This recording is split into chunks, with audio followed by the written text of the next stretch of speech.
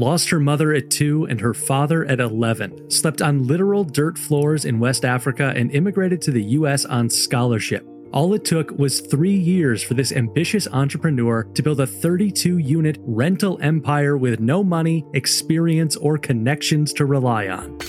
Fix and flips gets you rich. Buy and hold gets you wealthy. Within few months, I was able to actually get a loan when I turned around the first property and fixed it up to rent it on Section 8. Imagine getting one property to give you $1,000, $1,500, then you get a second one giving you $2,000, and that's how I was able to scale. So for a Section 8 property, I want to get at least $1,000 or more, because in Section 8 properties, mostly they're not very expensive houses. If I put money on something, how long would it take for me to get it back? If the numbers make sense, I'm going to do it. My cash flow was just blowing up. I never stopped. I just went all in. I'm your host, Alex Freeman, and today we're uncovering the incredible story of Yamu Kamara. From how she did it with no money to her shockingly impressive profits. Welcome to the show. Thank you so much, Alex. Thank you for having me. I'm so excited to have you here, and I know our listeners are also excited to have you on the show. So as a note there, we're doing things a little differently this episode because we got so many questions for you from our YouTube community that most of these interview questions are coming from them. So a reminder to our listeners, go join the Upflip YouTube community, youtube.com/upflip, and you can pose questions to future podcast guests and sometimes completely write the script of the show. So Yamu, again, these are mostly coming from the community to you. I'm excited to dive in. Let's start with our story for those that are listening that might not be familiar with your story. How did you get started? This feels so simple, what I know of your story, but how did you get into investing in real estate? And feel free to take that as far back as you'd like. Sure, of course. I would love that. So from my accent, you can tell I'm from West Africa. I grew up as an orphan in a small village. My mom passed when I was 2 and my dad passed when I was 11. So when my mom passed, my dad was really old then and he was sick. So my sister had to be forced to get married so she can take care of me and my brother, who's like 5 years older than me. So we have to move to her husband's extended family. So in Africa, we live in villages. In the village, we live in like extended homes. So like a whole family, cousins, brothers, all build houses around, and everybody has the same last name because it's the same family. So me and my brother being raised in a household that it was evident that we don't belong there. There was a lot of abuse, emotional abuse, physical abuse, and it was very hard growing up in that environment. And my brother used to act out a lot because he's a teenager, especially when he was a teenager. For me, I was so into school because that's where I find my comfort zone. I was really good in math. So in school, in that village setting, in a village setting, it's usually a female child to make it up to grade 6. That's like primary school. Is like a huge achievement. That's where you stop and then you get married. For me, because I was really good in school, the teachers and the principal of the school and my aunt, who was alive then, would help me force the family because the decisions were made by male counterparts in the family for who goes to school, who doesn't go to school, every decision basically. So for me to even be able to go from high school to university, it has to be like a begging process. So my aunt used to beg my uncles, my teachers, the principal used to say, well, she's really good at this and you guys are not paying any money. It's like she's getting scholarships, so just let her finish. So it was always like a milestone when I get from one grade to another. So I made it to university, and in my university, of course, I'm the only one in my village that made it to college. All my friends that I grew up with already married 2 or 3 kids at the time. So I had to compete. If you made it to university without scholarship, that's because your family has a connection to the government or you have someone up there. It's a huge corruption scheme going up there. So for you to make it to university, your family, that means you have to come from money or your family has to have connection. So for me, making it there, I'm not supposed to be. By statistics, I'm not even supposed to make it to college, talk less of being in a computer science class. So I studied computer science in my bachelor's degree. They wanted me to do a doctor, but I hate chemistry and I don't like blood. So I was like, computers will work for me.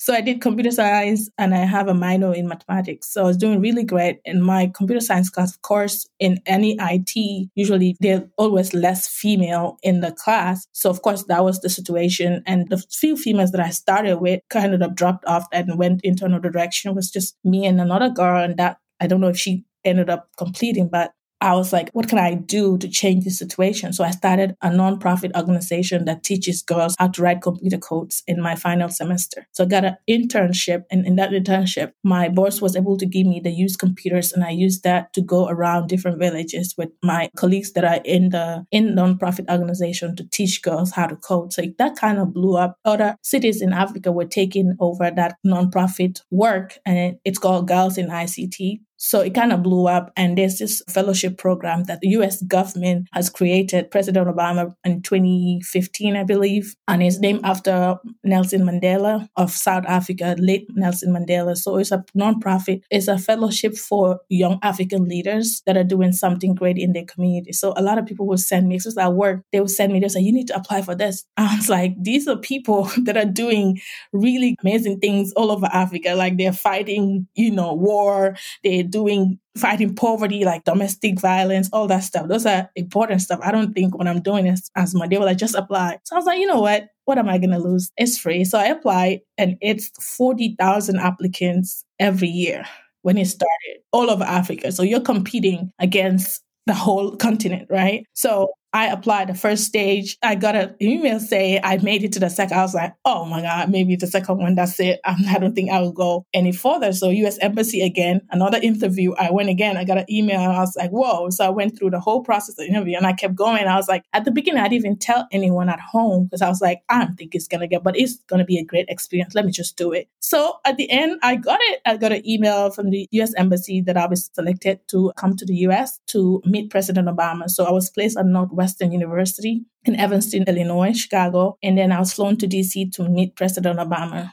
in 2016. So during that time, I was like, I can't make it up here and go back to what I came from. I have to so I was like, okay, when I saw that I might make this, I started applying for university master's degrees. So I was like, if I come here, I don't know if they will even let me. So my aunt again and my sister have to beg my uncles to see if I can come. They were like, this is free. The U.S. Embassy is paying for everything. The U.S. government is paying for everything. She doesn't have to do. So why can she just go? So they were like, when she gets back, then she can get married. I was already betrothed. So when you're born as a female child in my culture, they already know who you're going to get married. So even when I was a child, I knew I was going to be married one of my cousins. Whether you like it or not, that's what was this for you. And I didn't want that. I wanted something better for me. So I was like, I made it here. If I made it to this place, I'll try to see what I can do. But because it's a step by step, right? Before I came, I applied for another university to get a master's degree, and I got a full scholarship to work as a data analyst. So I analyzed the data for the university, and they waived my tuition fees. So what I did is we didn't tell them about the second scholarship. They just told them that the U.S. government is paying for the first one. She's going to come, and then she's going to come back and get married, do whatever you guys want her to do. But they didn't tell them about the second one. So what I did was just leave, get back to the country. The next day I was back again to study for my master's, and I never left serving here. So just to go back a little bit, growing up as an orphan, I know a lot of people ask me this question, like, why real estate? Like I used to, and anybody who understands abuse knows that a child that's abused a lot does pee in bed. So I used to pee in bed a lot. So they would not let me sleep on the beds that are there. So I would sleep on the dirt floor. And when I say dirt floor, it's like the sand, like basically. So sometimes it would be raining and the worms will go. I'll get up and kill the worms. Of course, bed bugs everywhere. The wall that I sleep beside on has like bed bugs. My bed sheets, the sheets that I use, I actually wash the sheets myself. Let's say an 8-year-old has to wash. And when I say wash, you guys have, like in America, you have the laundry, right? Like the wash and dryer. We don't have that. You wash with your hands. So I wash my own bed sheets and I hang them. And sometimes I go and play with my friends. And then, because they will not let me hang my bed sheets on the liner. So you have liners like threads. I don't know if it's ropes. So because it's in the house, when people come, they will see dirty ones and it's smelly. So they will not let me hang it on the ropes that everyone would use. They will make me put it on the fence. So I will hang my bedsheet on the fence. And as a child, sometimes it's so heavy, I can't put it on and it will fall off. And I'll just throw it on there. And I was like, I figured it out after, because I'm ready to go play or go do whatever chores I had to do. And then it's nighttime and I have to go sleep and my bedsheets are wet because they're not dry. It's just like the rainy season. So I'll just sleep on that. So that with worms and bugs. Sometimes I'll wake up in the morning and my shirt is all bloody in the back because it has so many beds.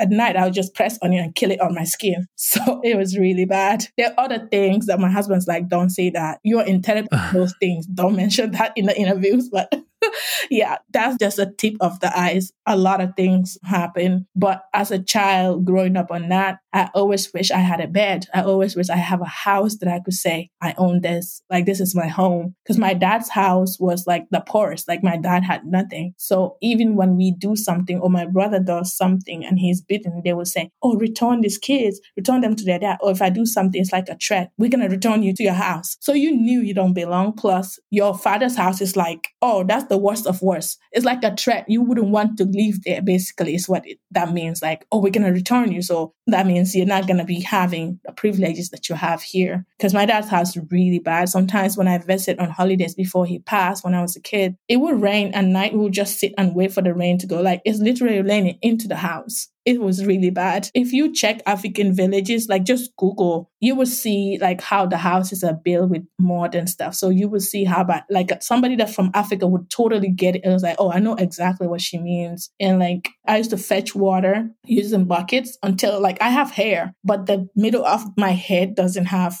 the growth is shorter than the other sides because of fetching water in a long distance, like fetching water, and I have to put the bucket on my head. As a child, yeah. So it's a rough childhood compared to what my situation now is. That's how it started of me, wanting real estate, seeing other students. Like, I mean, at school, I'm like, ooh, the favorite kid, right? The smartest kid in school. But the kids are looking at me, oh, wow, she's smart. I'm looking at them, wow, she has a parent. Wow, she has a dad. Whoa, look, she has a bed. When we go to their house to study, whoa, look, they have a house. So I always like, one day I'm going to buy a house. I didn't think it was going to be multiple houses, but I knew I was going to work very hard one day to have something, a house that I call mine, a house that I call my own home. Because I knew my dad's house wasn't our house. It was, I think I'm talking too much. No. It's all very interesting and important, I think, for the background. I'm very curious. There are plenty of university students in the United States who were born in the United States, who grew up here, that would not have the first clue of how to start investing in real estate and building a real estate empire. So how did you make that transition? Obviously, there certainly must have been some semblance of culture shock when you arrived, but then how do you take your full life experience and then learn this new area? There's a lot of culture shocks, to be honest. The first one is when I came to the US, a lot of people just speak one language and while I speak multiple. And I'm like, just one language? And some of them like, oh, I speak Spanish too. And I'm like, that's it? We speak like 5-6 languages total. So that was one culture shock. But the real estate part started. So because my master's degree was a scholarship where I work for the university and they waive my tuition fee and I get $1,000 stipend. With that $1,000, I pay student insurance, international students insurance, which is very expensive, probably like $480 or something. Let's say $500, all of that goes there. The other $500, I have to pay other student bills like library and textbooks and stuff. And the rest I will use for bus fare because I didn't know how to drive then, actually. So I used the bus to go around the school, back to school and the apartment. And of course, the rent was like $300 or something. So where it all began was because I had to get roommates. So one of the roommates, their parents, what they did was buy a property and then sub-rent it to other students. So for a 3-bedroom home, their kids, which are my colleagues, were renting each, like as every student that they're renting will only bring a mattress. So the 3-bedroom, each room has 3 mattresses. So they're collecting $300 per each student per room. So that's 900 times 3, for example. So that's how much they were making. So the mortgage has already been paid and the parents, they own the properties. So I was like, this is a great model. This is something I would want to do eventually. At that time, because I never thought of like investing. I thought of buying a home because of how my childhood was. And I like always wanted to always buy. I'm fascinated with homes, having friends that have homes and I didn't have. I was always fascinated by that, but my rental journey started from there. It kind of opened my mind. I was like, this is insane. I wanted to know what the bills were, how much the mortgage were. So I'll ask questions like, well, how much are your parents? How much did they buy the house for? Well, how much is their mortgage? Like, how much were they paying expense-wise? And I was like, this is insane. Like, one room is actually paying for the whole mortgage because the mortgage was at less than $1,000. And one room was bringing in $900 because each student has a mattress. in the room. So that was like insane to me. So that's how it all started. I was like, I have to do this. So I knew when I start working, I would do that. But when I graduated, I got a job with CDC. I worked as a data scientist in Atlanta, and I was in Illinois. So in Atlanta here, I couldn't afford any properties around me.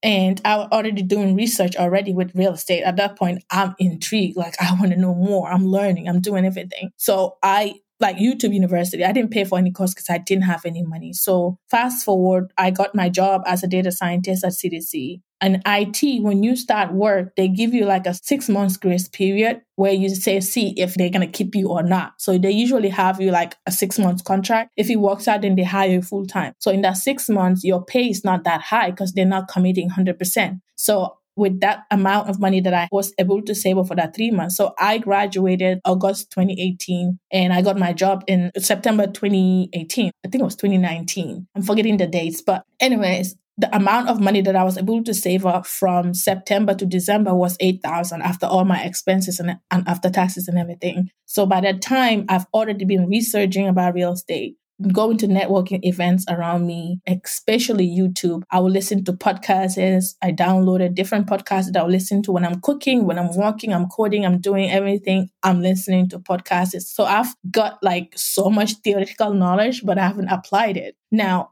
mind you, I'm from Africa. I don't know anything about credit or how it works, like that you need credit, right? I do have a social security that then, because I was working for the university part-time, right? So I have the social security, and the university scholarship basically created a bank account for me. So that's where the money goes. And I have a debit card. I didn't know anything about credit or anything. It didn't make sense to me and I didn't understand it. I was around only students and professors. So there was nobody to tell me what credit is or how it works. So I didn't know anything about credit. So from my research, a lot of people, a lot of podcasts, the guests that they interview will say, oh, you need to get the credit. This is bank requires this much credit, blah, blah, blah. I never knew all of that. And they also, one important thing that I learned was try to work with local banks in the city that you're going to be investing in. So I was like, okay, I can't afford Atlanta. The only place I know from Africa is Illinois and here, Atlanta. So I was like, okay, let me go back to where I started. That's my roots, basically, in America. So I was like, okay, those properties were cheaper than properties here. So I was like, let me look there. By that time, I've read this book about investing out of state, right? So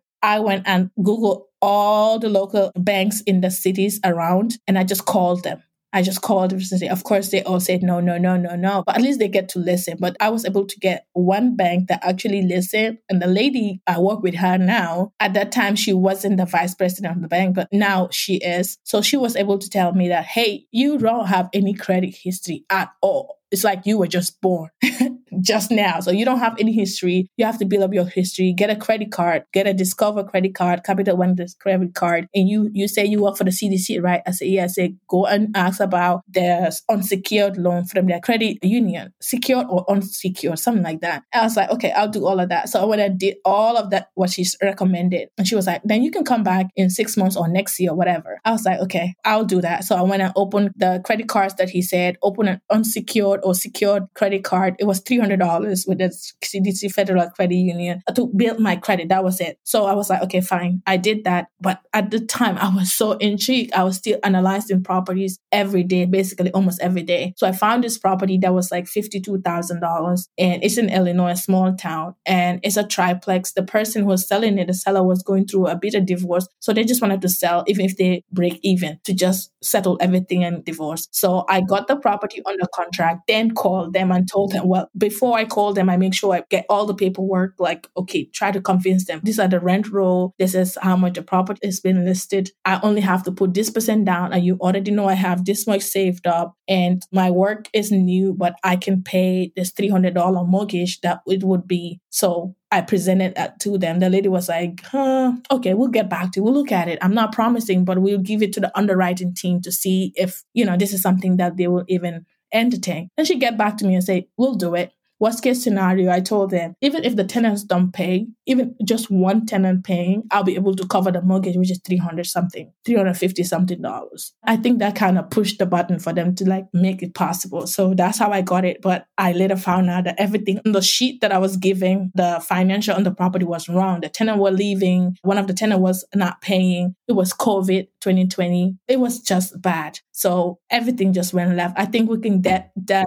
into that later on. Definitely want to follow up on that. I want to also just give a shout out to PNW Max, Yoila Chara, and Savant Moore from our YouTube community who asked questions about how you got credit to make that first purchase and how you got into rentals and also what strategies you kind of came up with to get that first rental, which you just talked about. So I just want to give them a little shout out for posing those questions to us as well. And also just a reminder to our listeners that there are multiple ways to start a property rental business. And if you want more insights, you can check out the Upflip blog post on how to invest in real estate, 7 steps to 100K a month, to see Thack Real Estate Group founder Thack Wynn's advice on how to develop an investment strategy. Yamu, I'm curious, you just kind of talked about how you discovered the world of credit, and Ready Steady also poses the question about loan structure, details like deposit percentage, P&I, IO, gearing structure, all of those kind of like vocabulary words of these loans. How did you go about learning what those were and what those should look like in a deal that is favorable to you? So for me, when I was starting off, all these jargons, the big words, they're just jargons to me as well, right? After I started investing, I actually took the risk, is when I started actually learning them in practical. So don't be stuck in analysis paralysis where you just analyze and you don't know, and these jargons just confuse you. Just get started. Now, for me, most of my deals, the way I structured, because of I was a high risk, it's not like my credit is bad. It's just don't have history. It's like a newborn, basically. So if your credit is not that great, that's something to work on. You have that option to work on. For me, I didn't even know like where to get started at all when it comes to credit. So my first deal, I had to put a conventional loan. You put 20% down, 15 to 20% down, in some cases up to 25% down, depending on your profile as if you're high risk or not. So I didn't have any student loans, but my credit wasn't good, but I don't have any loan. Like I don't have a car loan. I didn't even have a car then. So even though my credit was bad, I wasn't a high risk per se. My credit was just no history. So they look at the different things. Your credit score and your credit profile is different. Your profile might still be impressive, but your score might be down. So let's say your credit score is like 650 or 620 or something like that, but you don't have any student loans. Your debt to income ratio is great. Then you can get loans, so that some finance lenders will say, okay, we can do 15% down. Some can say 10% down. So when I was starting off, I had to do 20% down because of how my profile was set up. But now I get to put at least even sometimes zero money down and sometimes 5 to 10% down. So also depends on the property as well. If the property, the numbers look really great, like you buy property for really cheap, ARV value, which is the after repair value is super high, lenders will be so impressed because they know how much money is in the property. So you might get to put 0 to 5% or 10% down. I hope that answers that question. That was great. You also mentioned kind of amount of research you had been doing like before you bought that first property. And Darren Chow posed the question, how do you identify and evaluate a property that you're considering buying? And I definitely want to hear particularly about how you kind of, ultimately made the decision that this first property was the right property for you to start. So there are different ways to analyze depending on the exit strategy. So exit strategy is basically like, who are going to be your renters? What are you going to do after the property is done? Are you going to be flipping it, meaning you're going to sell it? Are you going to be renting it long-term like Section 8 or like a market rent or 12-month leases? Or are you going to do short-term or mid-term? So my strategy is Section 8 and also short-term and mid-term rentals. So the way I will analyze a Section 8 property and the way I will analyze a short-term or mid-term rental property is different. So for a Section 8 property, I want to get at least $1,000 or more because in Section 8 properties, mostly they're not very expensive houses. So for a mid-term rental, I can look at a property that's like at least 100,000 or more. For Section 8 properties, I want to houses around 80,000 and above. So when I'm analyzing a Section 8 property, so when you're looking to invest, first of all, before you start looking to invest in a property, you want to focus on what you're looking for. So are you investing in a property for cash flow, or are you investing in the property for appreciation, meaning, well, in 5 years, the house is going to be worth millions or it's going to be worth so and so much? Or are you invest on getting cash flow now? So for me, it's both, right? If I'm investing on Section 8, I'm investing for cash flow. If I'm investing for short-term rentals, cash flow plus appreciation. So a market that's like an A-B area, I get appreciation and cash flow as well. And on those areas, I will do short-term or mid-term rental. So when I'm analyzing is based on where the property is located. So that will determine what my exit strategy is. Why did you choose Section 8 and short-term, midterm rentals as kind of your primary focus? That's a good question, because when I started investing, it was COVID time, and a lot of landlords were not having rent, and you cannot evict any tenant at that time. And that's the time I started. So I was like, okay, for me to navigate that and make sure I get my money, because the bank is taking a chance of me to invest, I have to cash flow, right? So in that situation, I was like, what is going to work for me? And that was Section 8 for me, because I get a rent paid by the government and I get it on the first of the month. So even if I have maintenance issues, right? Every landlord, of course, you're going to have, even if you fix up the house really great, still might have a toilet clock here and there, or light bulbs you need to fix, or tiny things. There's always going to be maintenance. But I know even though I would have some maintenance issues, I will still have my money in the first of the month, and I can take that money and invest again. And again, the bank will trust and say, well, she's cash flowing. Looking at my profile, I will look great to be able to get another loan to invest on another property. So within few months, I was able to actually get a loan when I turned around the first property and fixed it up to rent it on Section 8, because I was cash flowing. And then I took that money to put it down towards the down payment for the second property. And that's how I scale. Now, the reason why I also love short-term and mid-term rentals, why I invest in them heavily, is because I like to get my money first. Like, I like to get my money before any problems come in. Like, if any problems come, I can take the money and fix it, but at least I like to get paid. So getting paid first of the month by Section 8 with travel nurses and Airbnb short-term rentals, I get my money before the guests check in. I know Airbnb has collected the money. For travel nurses that book directly with me, I get the security deposit and the first month's rent before they even get the check-in instructions, right? So in that case, I know the money is in my hands and I could go do something with it.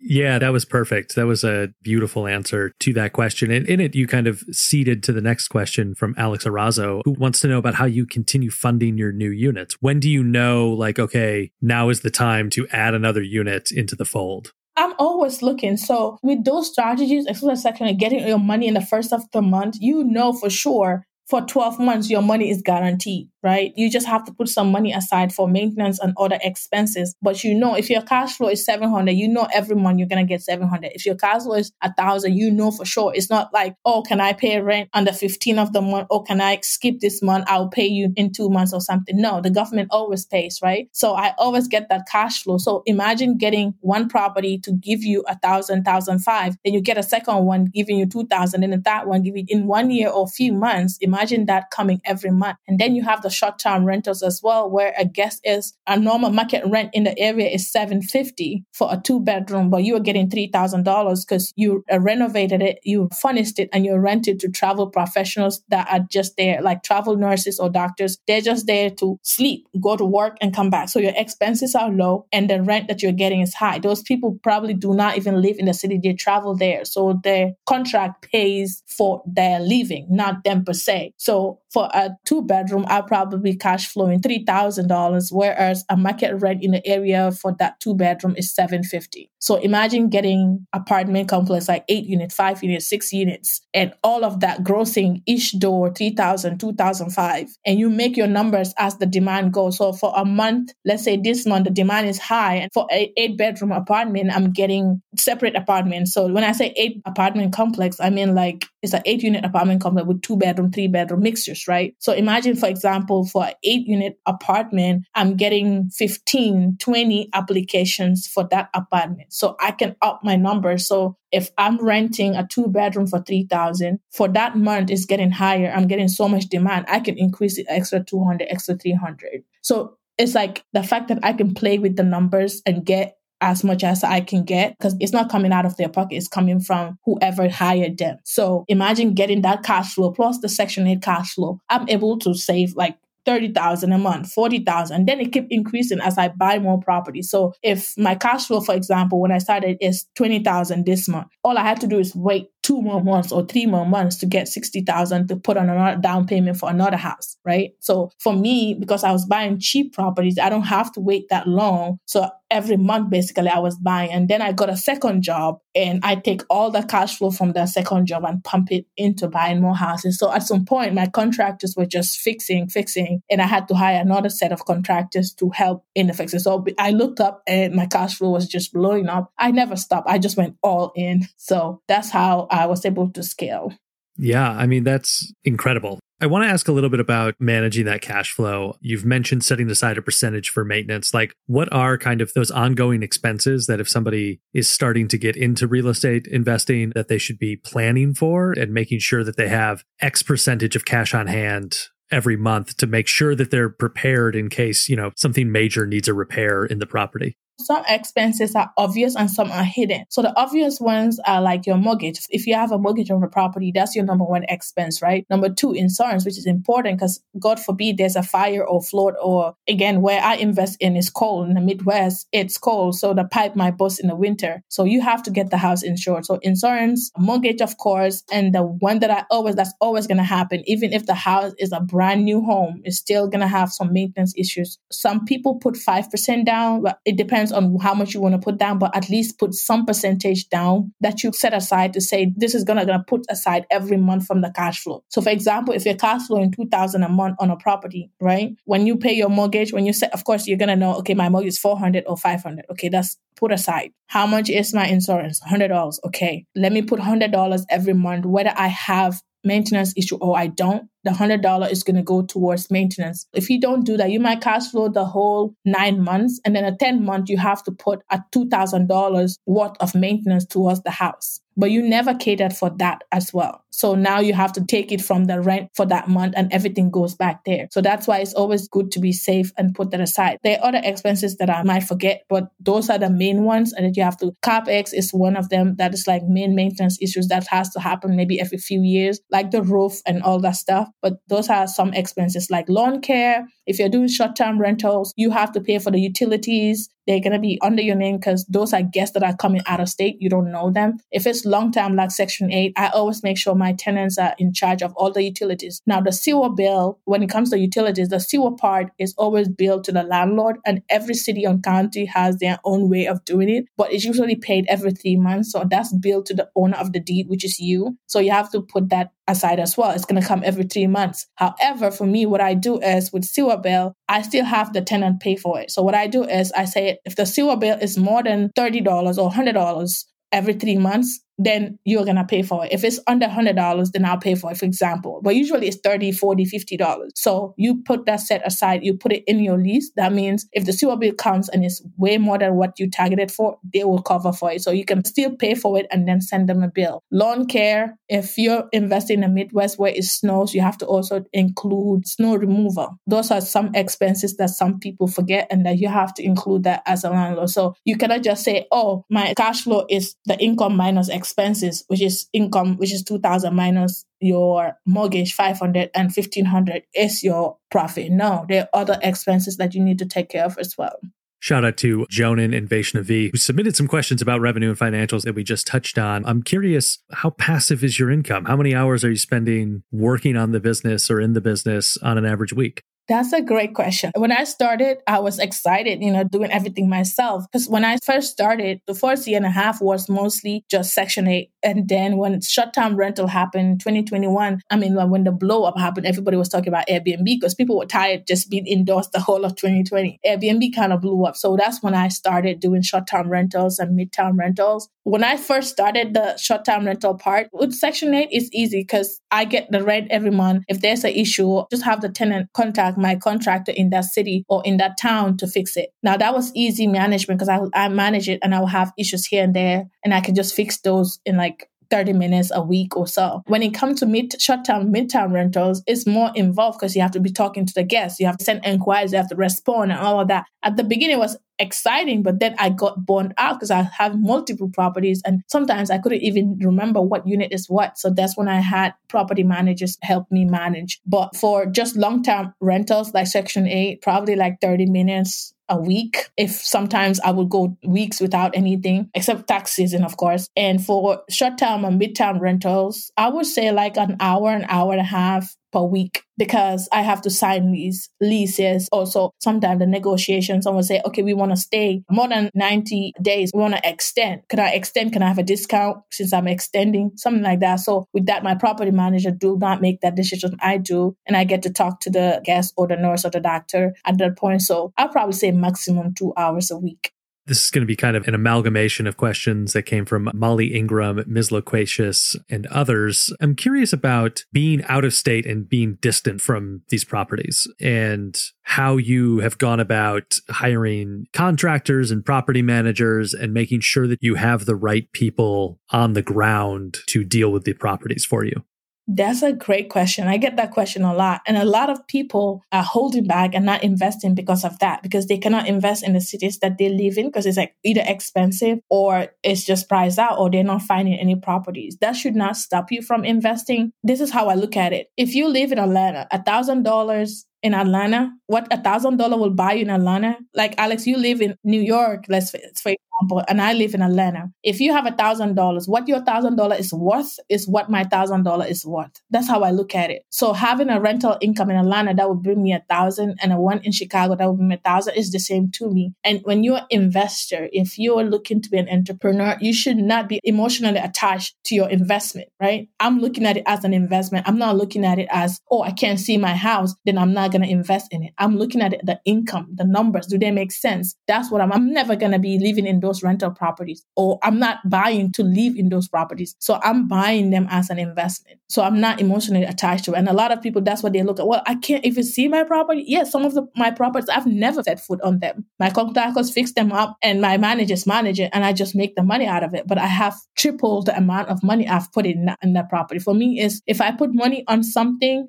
how long would it take for me to get it back? If the numbers make sense, I'm going to do it. The part with contractors. So in real estate, you always hear a contractor will make or break your business. Every investor is always going to have, a real estate investor is always going to tell you a horrible story or how they got cheated by a contractor. That's always going to happen. It's hardly where somebody starts and they never get cheated. So managing contractors, you have to be able to know how to vet them, how to actually find them, to how to negotiate, how to know how to pay them. So all those are important things. Like for me, when I find a contractor, so when I'm looking at a property to buy, a distressed property, meaning it needs work, I want a contractor to go look at it. So let's say this is a new contractor that I've never worked with before. I want to build a relationship with you. First of all, I tell you I'm an investor and I'm looking to be buying multiple property. This is not a one-time wonder. So I'm looking to work with you long term. If that's what you want, this is what I want. And also everything is documented, like the scope of work, what kind of work I need, how much we're going to be paying, how long the work is going to be. And we need to sign all of these, right? So when I'm buying the property, when my agent is looking at the property to show me around on FaceTime or video call, my contractor is looking at all the things that are important, like structure-wise, foundation, the roof, all the things that needs to be done, for example. So once they're both done, the agent's there to give me information about, the location is great, it's close to the hospital, it's this, that, right?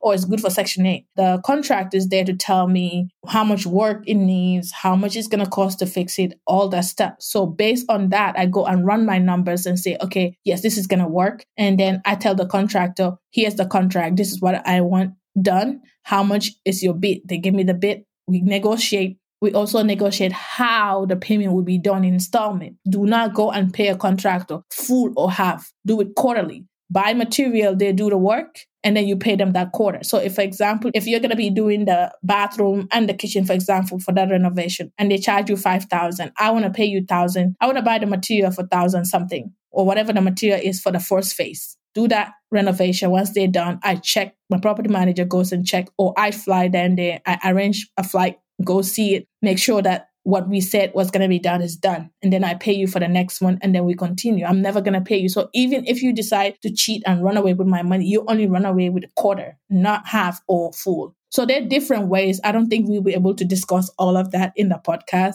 but there are different ways to manage contractors out of state. And once you build your team, now you have your agent. Your agent knows what kind of things you're looking for. You have your wholesaler who knows what kind of properties you're looking for, because you're looking for something close to the hospital or something that could go for Section 8. So your wholesalers are sending you deals and you're analyzing because they know exactly what you want. So all of that is part of your team. Plus, of course, the bank as well, because they know what kind of strategies you're using. And your contractor also knows what kind of renovations that you do. If it's a short-term rental, these are the things that Yamu likes. If it's Section 8, these are the things that she goes for. So at some point, it's just a smooth process because now you have built out your team. And once you get that rolling, you just keep scaling. And then you can take that mechanism, that strategy, and implement it in another city. So I would implement it in all different cities. And each city, I will have my contractors there. Delaney Smith also wanted to ask about acquiring property in the current state of the economic market. And I think that is something that also frequently gives potential real estate investors pause, is that they never want to feel like they're buying at the quote unquote top of the market. But obviously you have built your business in what has been one of the hottest housing markets in history through the COVID pandemic. So can you talk about kind of how you navigate either those fears or just not having those worries, or your thoughts on that? So this is the thing, like always, as the saying goes, the best time to buy real estate is yesterday. So if you're thinking about it, buying it, you should have bought it yesterday. If you're thinking about, if it's tomorrow and you're thinking about buying tomorrow, it should be today. So do not wait to buy. If the numbers make sense, then you have to buy. This is the thing. A lot of people would just assume. So you all remember during COVID time how people were bidding 50,000, 60,000 more than asking. In some cases, 100,000 more, because the numbers make sense to the property. This is the thing with real estate. Whether it goes up or down, either way is going to go up against time. So it will go down today, go up tomorrow, but it's going up in a slope, going up, not down. And the kind of investment I do is not fix and flip. So if you're fixing and flipping, you buy a property, fix it up, you're ready to sell, but the market is down. You put in so much money, you cannot recoup that money back. That's not my strategy. I'm not a fix and flipper. Fix and flips gets you rich. Buy and hold gets you wealthy. So with buy and hold, that's what I do. So I own the property. I'm not looking to sell it in the next 10 years or next 5 years, right? If the property values go down, something happened, property value, I know it's going to come up again. I don't care because I'm looking at the cash flow. Of course I care though. I'm not that I don't care, but I'm not that worried because